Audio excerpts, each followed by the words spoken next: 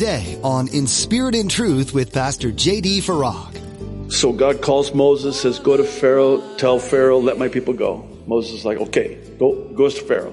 This is pre-plague. He has no idea about plagues yet, okay?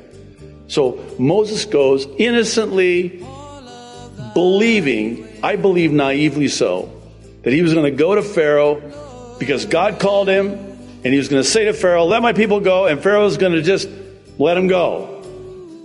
No, he doesn't let him go.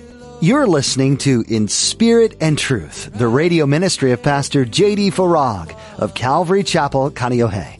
Pastor J.D. is currently teaching through the book of Isaiah. Have you ever felt God leading you to do something and then things didn't go the way you'd expected? Pastor J.D. will help us to understand today that God's way of doing things will often lead us through difficult circumstances, not as a punishment, but as a part of our journey of faith and trust in Him. Now, be sure to stay with us after today's message to hear how you can get your own copy of today's broadcast. Subscribe to the In Spirit and Truth podcast or download the In Spirit and Truth iPhone or Android mobile app. But for now, here's Pastor J.D. in the book of Isaiah chapter 48 with today's edition of In Spirit and Truth. The same fire can either purify or consume. And I think so too is this true in our lives when it comes to those trials.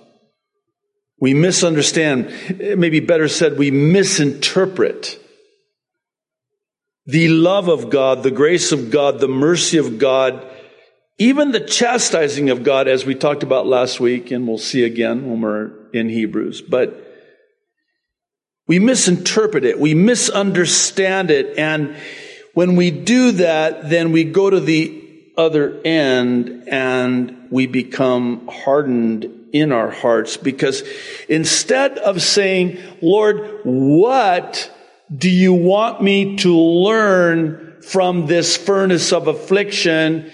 Our question rather is instead, why are you putting me in the furnace of affliction? That's the wrong question.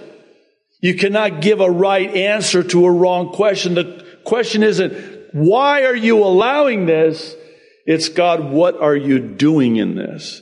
What do you want me to see in this? Obviously, you've got me in this furnace of affliction for a reason. You're trying to soften me. You're trying to better me. You're trying to mold me and make me and fashion me and into the image of Jesus Christ. That's the purpose. It's the refining, purifying process, like with the gold, as Peter refers to. The goldsmith will subject that gold to intense heat, that furnace. And then all of the impurities in that gold will rise to the surface. And then the goldsmith scrapes off the dross. And he knows he's got pure gold. Same for silver. When he can see his image reflected in the gold. Do you see the connection there? That's the purpose. God is all about making us more like Jesus, molding us into the image of Jesus Christ. That's the purpose. Romans 8:28 and 8:29. For we know that God works all things together for the good to them that love Him and are called according to His purpose. Well, what's His purpose? Verse 29, His purpose is to make you more like Jesus. And if He's got to use the furnace of affliction to do it, guess what? Furnace of affliction it is. It's not because He's mad at you. No, it's because of His love for you. It's not what He's doing to you, it's what He's doing in you. It's often been said that God cannot do a work through us until He first does that work in us. So there's the furnace of affliction. He sends us into those fiery trials. Not to punish us. I'll teach you a lesson. Next time you'll think twice about that. I'm going to throw you into the furnace of affliction. No, it's more like this. There's some things I got to burn off of your life. There's some things that have taken up residence in your life that need to go. Because if you don't let me get that out of your life, it's going to end your life. That's why we allow surgeons to cut cancer out of our bodies. It's like, I better get it out before it takes me out. And the same thing is true in the spiritual sense. We can have things growing in our lives, and the only way to get them out is to burn them off, cut them out with that surgical, double-edged, that's so sharp it can cut between soul and spirit, bone and marrow. And God ever so lovingly, here's a great example. I haven't used this in many, many years. My firstborn son, he was, he couldn't have been more than 1 year of age, maybe shy of 2. But my wife calls me and she says, there's a lump on his stomach. And I mean, of course, as parents, our first thought is, he's got a tumor. He's got cancer. He's got a cancer. We imagine the worst case scenario, right?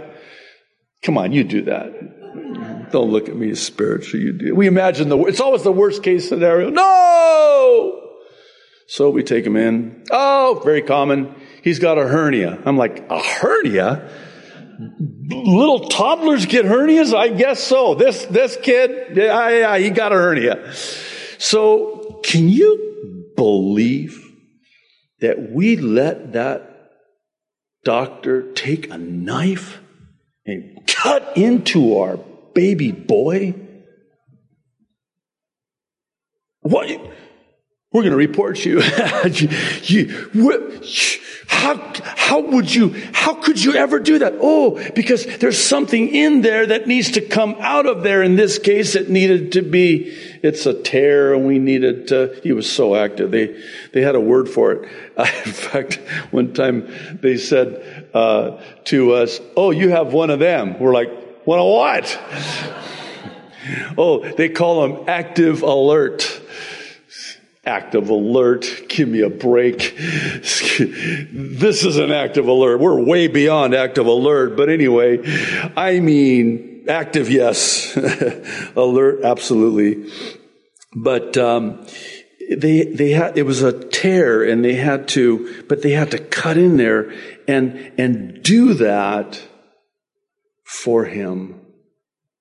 And that's what God has to do with us.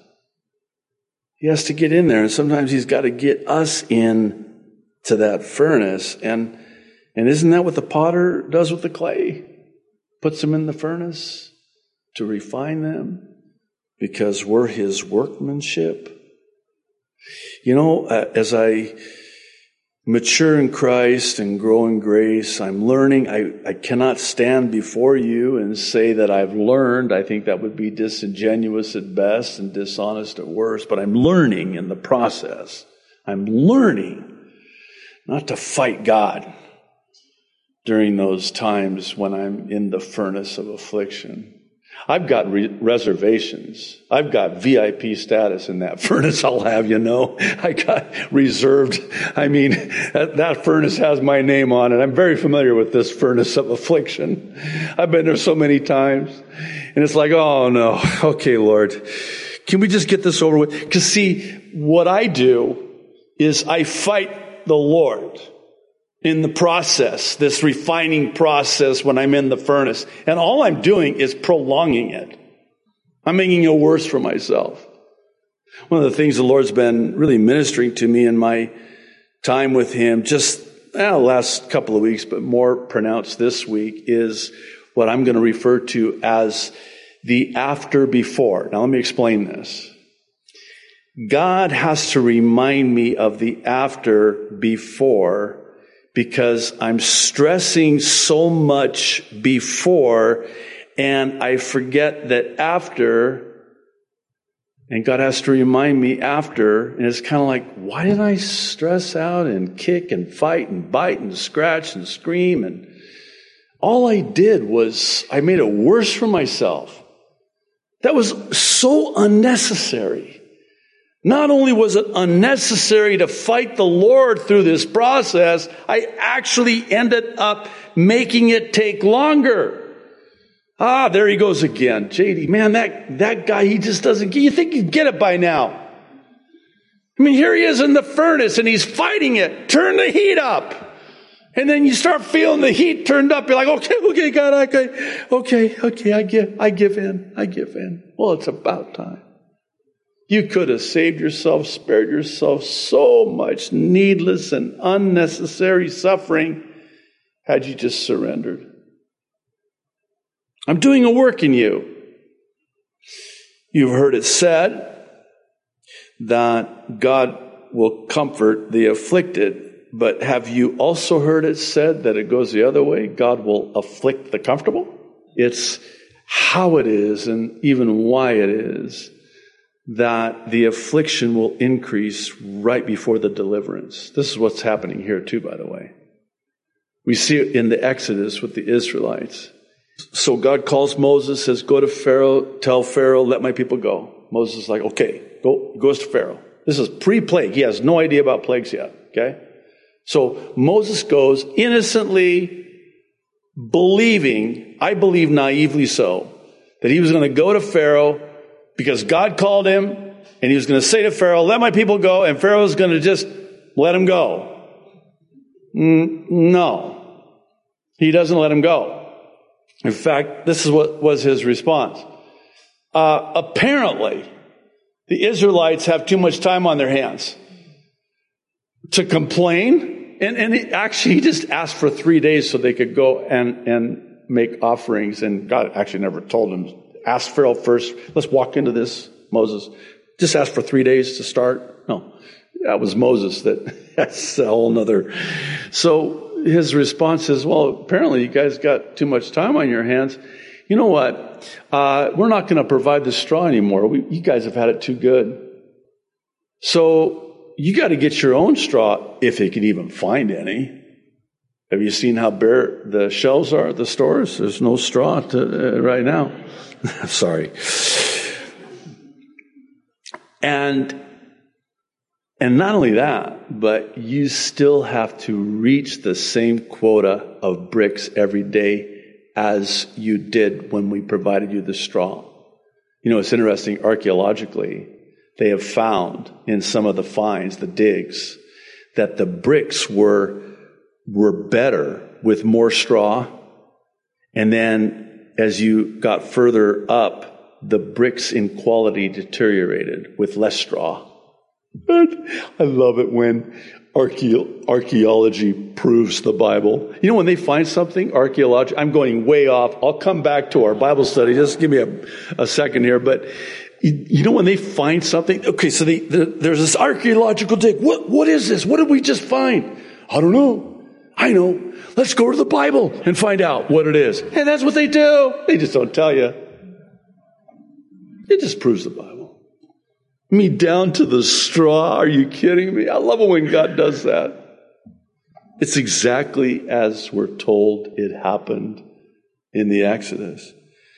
Now, why do I point that out, and why are we going to talk about this on Sunday? Because this is God's MO, if I can say it like that.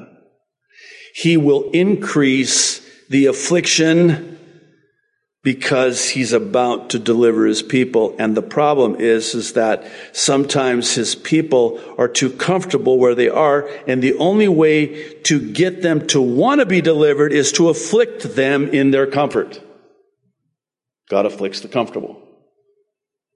They're too comfortable. Yeah, but they're in slavery. Yeah, but that's all they've known. They've kind of settled in. And so, you know, I say it like this, and I know you know what I mean. At least I hope so. When I say that God has a problem, God doesn't have problems, but I'm using that as a figure of speech. God has this problem. We're the problem, but the problem is he's got to get us from point A to point B. How's he going to get us from point A to point B if we're too settled and too comfortable in point A? Oh, I know. We need to ruffle the feathers in point A. We need to turn up the heat in point A. We need to allow the furnace of affliction in point A. We need to afflict the comfort in point A, because unless and until we do, they're not even thinking about point B. By the way, that's why I'm standing behind this pulpit, as is my privilege to do. I would have never, I hate to use this expression, but for lack of a better one, we had it made in the shade. The church was going, growing, glowing, living the dream, man. Everything was great. I would have never thought about leaving that church to another pastor and starting another church. That was the furthest thing from my mind, and that was the problem. So how's God going to get me to consider leaving to come here to start this church? Well, we gotta turn up the heat. And boy, did he. I'm thinking, maybe I don't want to be here anymore. Maybe I should consider point B. It's working. God put me through the furnace of affliction. He allowed those fiery trials, and boy, I'm standing here. This is going on now, 17 years? Going on 18 years, actually. I can't even imagine where I would be right now, with the Lord especially, had He not done that. I'm learning to thank God for the affliction. Because were it not for the affliction, well, David said as much. You know it, Psalm 119, that famous psalm, verse 67. He actually says it twice. First time is in verse 67. He says, before I was afflicted, I went astray. But now that you've afflicted me, I keep your word. Thank you, God, for the affliction. Forgive me, God, for fighting you. Forgive me, God, for even questioning you. Here I am in the furnace of affliction, and you're doing something so profound, so deep, so wonderful in my life, and I'm fighting you on it. I need affliction.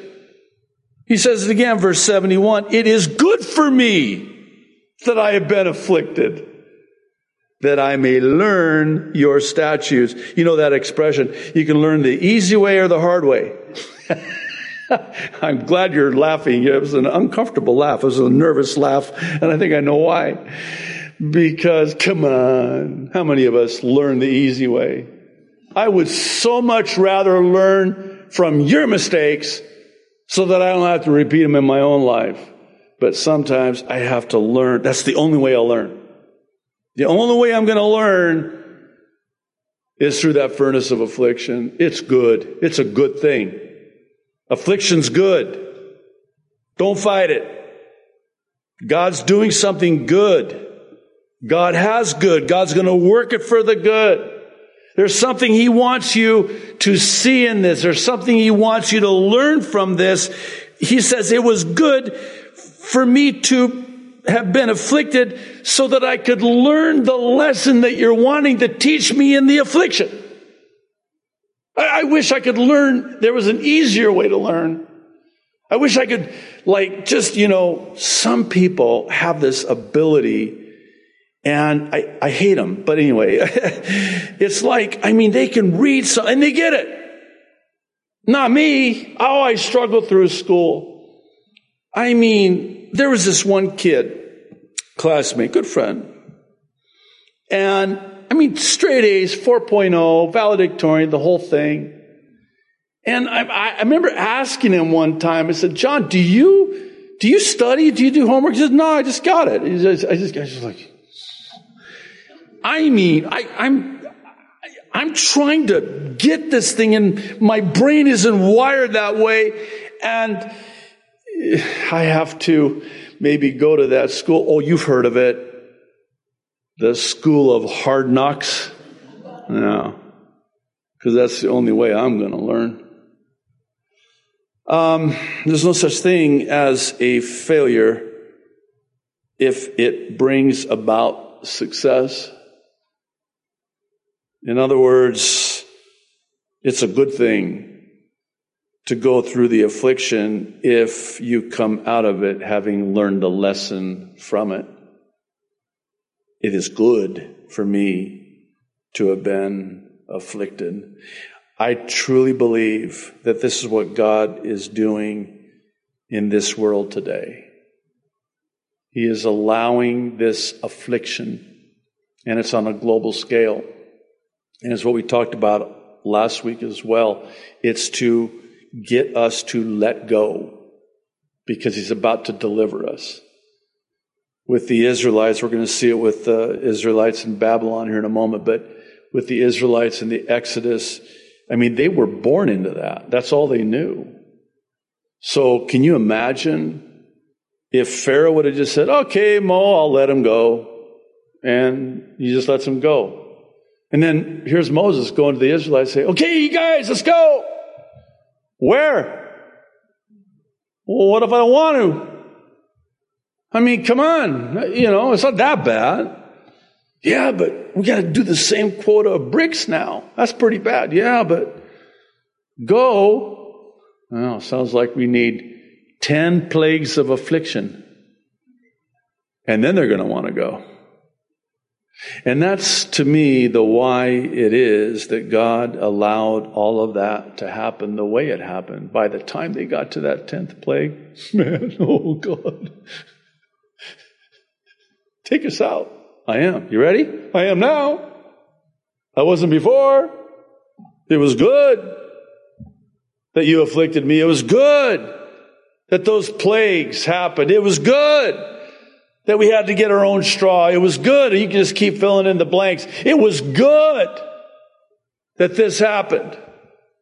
Look how many people have come to Jesus Christ because of what's happening, and are even now as we speak. And we'll see them in heaven. And had it not been for this, it would have never happened. It takes affliction. That's just the way it is. I wish it wasn't, but it is. That's the way it is. Affliction, hardship, difficulty, pain, suffering. And we're going to see it now. Listen to me, verse 12. Oh, Jacob and Israel. There it is again. My called, I am he. I am the first. I am also the last. Indeed, my hand has laid the foundation of the earth, and my right hand has stretched out the heavens. When I call to them, they stand up together. They stand to attention. All they have to do is speak the word. Well, what's this about? Well, here, God is reminding them of the reason for choosing and using the furnace of affliction to refine them, which is chiefly because of who He is and for the glory that is only His. Let me say the same thing in a different way. Listen. I'm allowing this. You listen to me, O Jacob and Israel. I'm allowing this. I'm doing this because I am God, and I alone will be glorified. I am the God of the end from the beginning. I stretched out the heavens. I laid the foundation. And when I speak the word, they stand to attention. Thanks for joining us for today's edition of In Spirit and Truth with Pastor JD. We hope you continue to be encouraged as you learn some good things from the book of Isaiah. Did you realize that there are 39 chapters in Isaiah that address judgment and 27 chapters that point to God's salvation? How fascinating that this book relates to 39 books of the Old Testament, much about judgment of sin, and 27 books of the New Testament, pointing to Jesus as God's salvation for the world. Isaiah is yet another example of how God interweaves the old with the new, and how prophecies from old point to fulfillment of that later. Are you seeing the connections that God has written into these pages of Isaiah? If you're wanting to hear this message again or more like it, you can find them at calvarychapelkaneohe.com. While you're there, you can learn more about the church this ministry is supported by, Calvary Chapel Kaneohe. If you're not already plugged into a local church, we invite you to be part of our church family.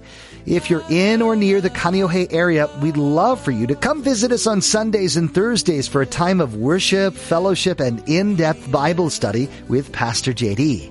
You can find service times and directions on our website. Again, that's calvarychapelkaneohe.com. We're so glad you tuned in today to learn from the book of Isaiah. We look forward to the next edition with Pastor JD and the things that God has put on his heart to share from this prophetic book. Thanks again for listening today to In Spirit and Truth.